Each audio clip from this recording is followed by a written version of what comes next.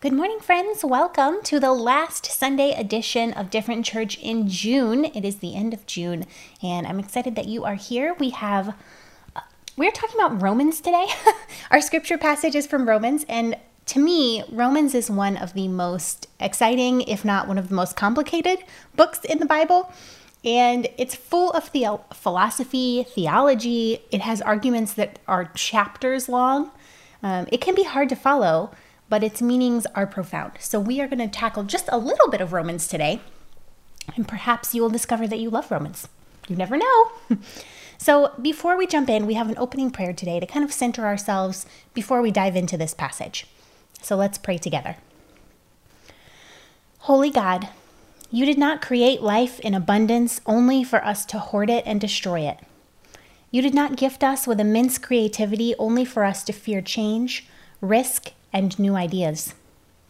You did not give us the ability to dream only so we could settle for what is already. Come renew our imagination and our excitement. Make our hopes bold and our efforts brave as we live a life of resurrection. Amen. Now, our verses in Romans, we are going to read Romans 6, verses 1 through 4. So 4 verses from the NLT translation. Starting in chapter 6, verse 1. Well then, should we keep on sinning so that God can show us more and more of his wonderful grace? Of course not. Since we have died to sin, how can we continue to live in it? Or have you forgotten that when we joined with Christ Jesus in baptism, we joined him in death? For we died and we were buried with Christ in baptism. And just as Christ was raised from the dead by the glorious power of the Father, now we also may live new lives. So, to help us think through this passage, we are first going to think through a story. So one of the first lines in these verses that we just read is, should we keep on sinning so that God can show us more and more of his wonderful grace? Now, most people have heard Jesus' parable, Jesus' story of the prodigal son.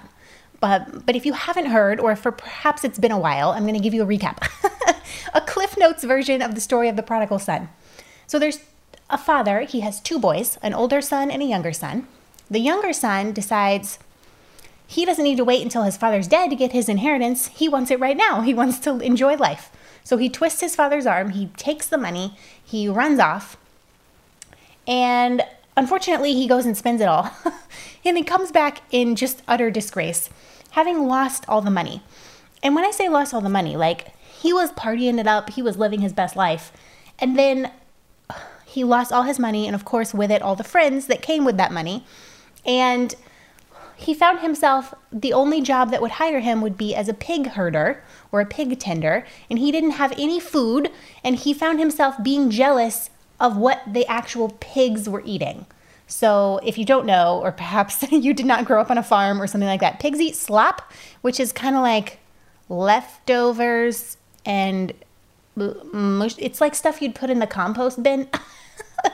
And some pigs don't eat that, right? And pigs can't eat grain, but they usually eat slop. So he was jealous of the pig's slop. That's how hungry he was. And he thought to himself, oh my gosh, even the pigs at my dad's house are treated better than I am treated right now. So at least if I just go home, perhaps he'll let me work there so that I can have enough food to eat. So he decides to go home. Even though he's in utter disgrace, he wasted all the money, he's just a terrible person, he decides, okay, I'm going to go home.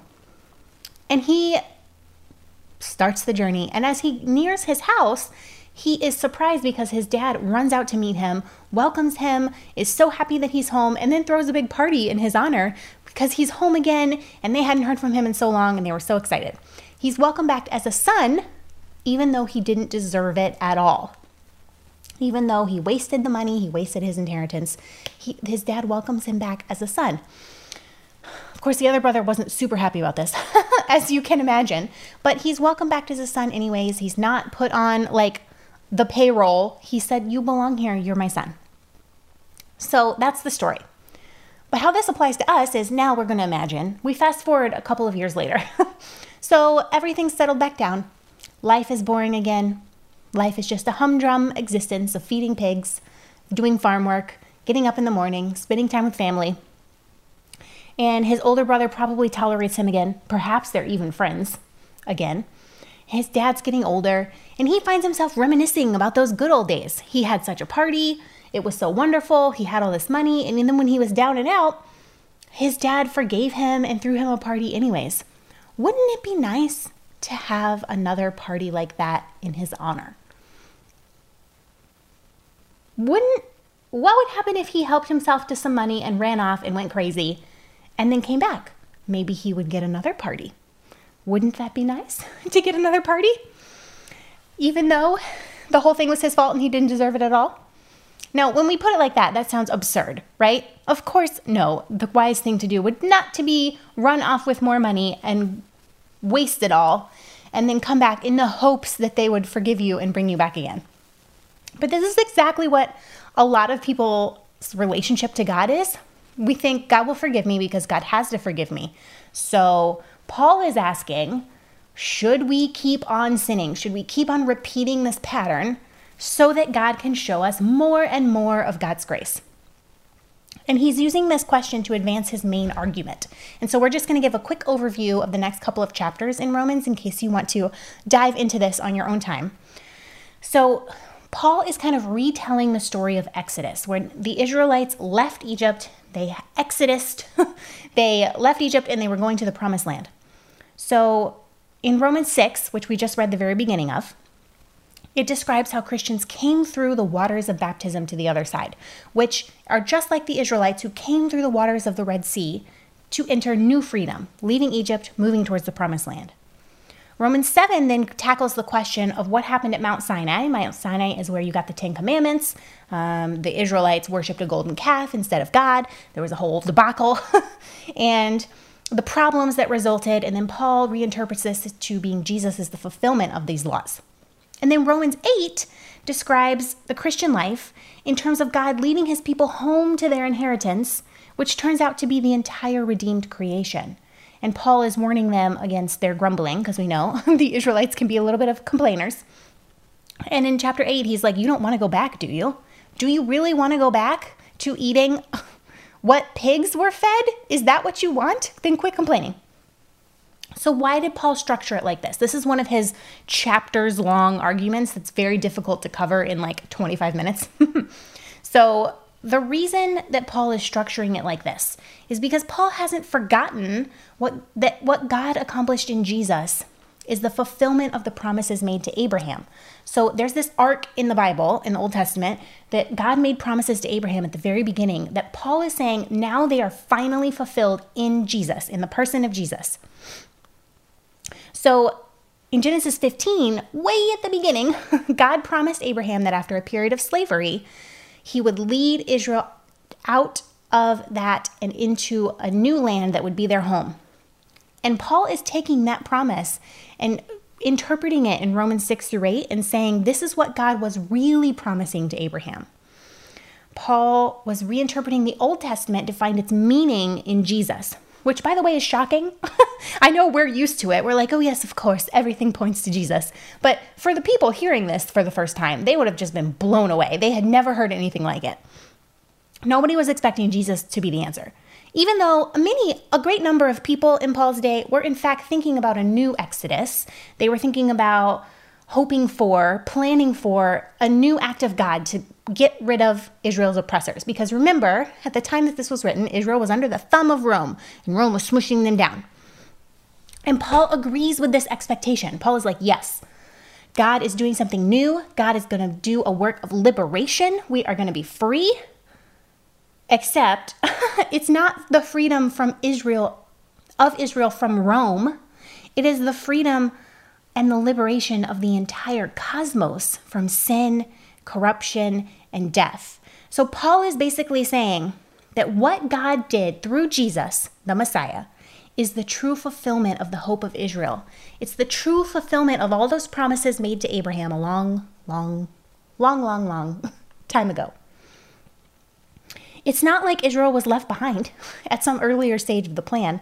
The salvation that God accomplished through Jesus, through the Messiah, was the goal of everything that happened before. So when we think about, this is a big argument that Paul is making, and a very new argument. Like I said, the readers, the hearers of this would have been like, I'm sorry, what? I need like years to process this information. So when Paul asks a question at the very beginning of chapter 6, he's setting it up for the whole argument all the way through chapter 8. And he says, why would we keep on sinning? Is it better to keep on sinning so that God can keep on forgiving us and do what God's supposed to do? No. Paul's answer is no, of course not. Paul is basically saying when you become a person of faith, you move from one type of humanity to another. And so you shouldn't think of yourself in this original mode of humanity ever again. More particularly, when you become a person of faith, when you become a Christian, you die and rise with the Messiah. Now, that can be a confusing statement because literally we're not dying, right? We're not rising. But this is one of Paul's very central arguments in Romans, and this is the first time we encounter it in the book of Romans. That because the Messiah, Jesus, represents his people, what is true of the Messiah is true of them. This is why Paul continually says things like, we are in the Messiah, we're going into the Messiah, we are moving into the Messiah. So there's all of these phrases in Romans that sound like that. And basically what he's saying is, because Jesus is the representative of everybody who has faith, what is true of Jesus is now true of you. And in particular, Paul talks about baptism, which is the act of dying and rising. So baptism is this symbol where you get dunked in the water to represent Jesus dying and rising again to new life. So when you get baptized, even though it is a symbol, it means you're having a change of status. You're no longer located in sin. You're no longer located in this old version of humanity. Grace met you there, not so that you can stay there, but so that you can become something new, something different. And living like this requires that you make actual changes in your life, right? This isn't like a shocking concept, but perhaps a metaphor in case we're confused is if you were to get married, you might not feel any different, although I hope you will, but you might not feel any different after you get married. But you just entered into something that requires you to live differently. You can no longer live as though you're a single person. You can no longer only have regard for yourself. You can no longer run around and lie, and you have to value that other person as much or even more as you value your own self. And so even though you may not feel different, something drastic has changed in your life because now you're intertwined with this other person. And once you're baptized, this is the same thing, right? You can try to shirk your responsibility or pretend that you don't have a new status of humanity after all. But what you can't do is get unbaptized. It already happened. And now Paul is saying, essentially, don't even think about trying to go back to Egypt. Don't even think about running off again and coming back. Think carefully about who you are now and what God has done for you, and then set off for the promised land. Set off for freedom. Now, this was all that was a large amount of theology and thinking that we just went through in 10 minutes, a short amount of time. And if you're feeling a little like you drank from a fire hose, that's okay. This is the stuff that seminary students spend hours arguing about and years writing dissertations on. We're just doing a quick synopsis so that then we can think about it in terms of our actual lives. So quite often, when we think about starting a new faith life, a new faith journey, the primary focus is placed on specific external actions. And what I mean by that is, for example, you're a Christian now, so you need to quit lying, cheating, stealing, being bitter, etc., etc., etc. And I'm all for that, actually. The main standards by which we measure our actions is love. So we know how to love because we have a very good example, and that is Jesus. And he loved us so much that he sacrificed his life for us. So it is simply not a loving act to treat another person like they're an object. It's simply not a loving act to gossip about someone else, to use another person for our own needs, whether that be emotionally, physically, sexually, without regard for their unique personhood and their status as created beings made by God. And that's all good. I'm here for all of that. What I'm not here for is that sometimes, often, perhaps in some churches, this goes down the path of sounding something like this. Now that you're a Christian, you need to stop being who you are because who you are is wrong. And this is messaging that's most explicitly and often directed to the LGBT plus community. And it's extremely harmful and dangerous. So we are for individual external actions. We are for changing ourselves, right? And acting like we are in this new responsibility. But we are not for, certainly not here, not me, not Different Church. We are not here for saying you are fundamentally wrong, that there is something wrong with you. We are not here to shame people out of who they were created to be. So where can we take these verses if it's not in an explicitly like individual direction? We can take them in a communal direction. So through baptism, through starting a new life of faith, we are leaving one worldview and we pick up a new worldview. And our new worldview is shaped by love, justice, relationships, interdependence. Once we were fooled, right? We had this old worldview, this old type of humanity. And so we were fooled into a lot of things, honestly. Fooled into believing that we can live life without depending on others.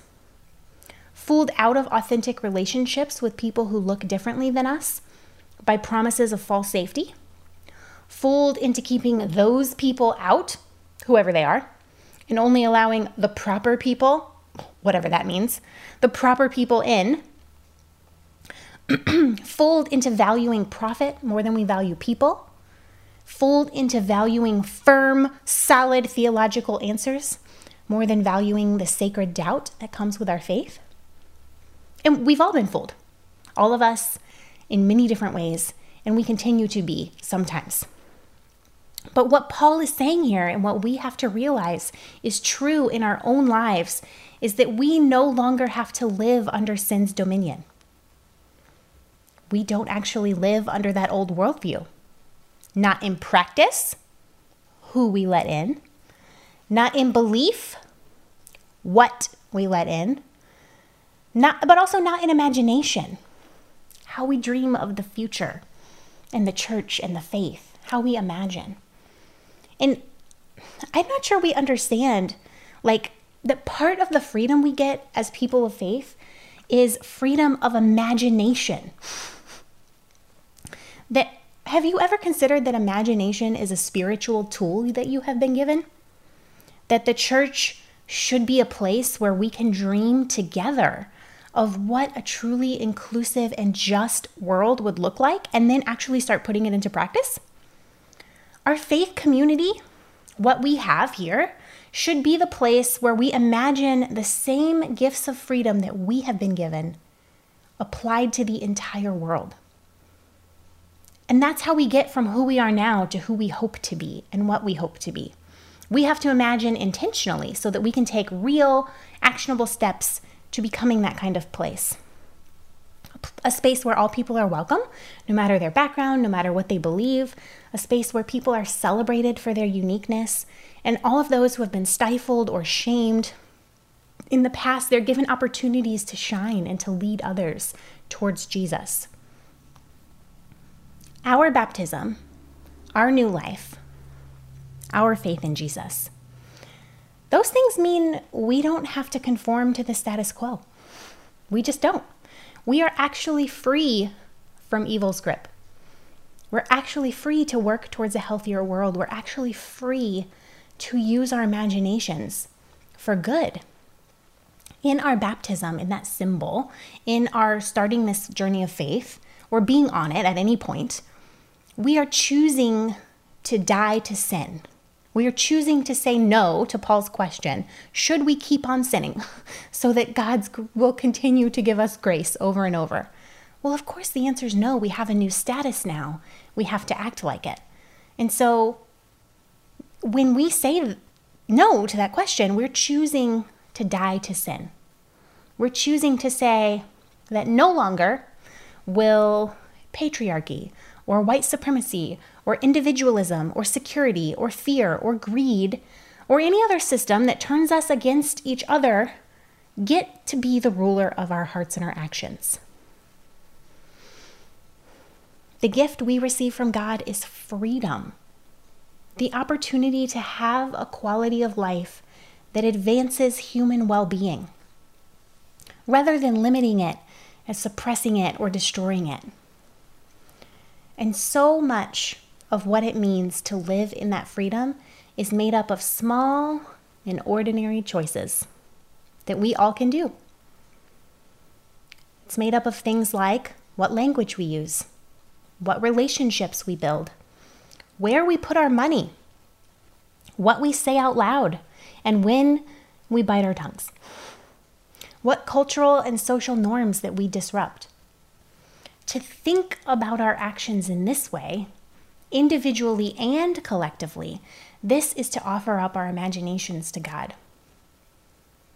To live this way, even in our tiniest of actions, is to offer up concrete daily living to God. To not say in general vague terms, I live for you, my life is yours, but to say, this is what I'm doing. This is what I'm doing today. To love this way makes God's kingdom come on earth as it is in heaven. That's what it means to be a person of faith, to live in freedom from what oppresses us, and to share that freedom in real, concrete ways with others. So we're going to pray, and then I'm going to send you out as we start the month of July. And I'm excited to see you in person in just a few short weeks on July 12th, because I have missed you terribly. Talking to myself in a camera is not nearly as much fun as talking to all of you. So let's pray, and then let's approach the second half of 2020. Who knows what's in store, honestly. But let's approach the second half of 2020 with new imagination and renewed resolve to live in our new worldview, to live in our new type of humanity, and to live in freedom. Let's pray. Children of God, the Spirit calls us into freedom. Let the reign of evil be cast away. Baptized into new life, God leads us in the work of love that transforms. Love confronts us. Love changes us. Love enables us to leave behind what is deadly to our souls. Through God's grace, we are able to perceive the possibilities of a world that is just. Unsatisfied with a culture around us that suppresses life, we will seek collective abundance. Come, Holy Spirit, and build your world anew. Amen. Until we see each other again, be safe, be healthy, and live in freedom. Bye, friends.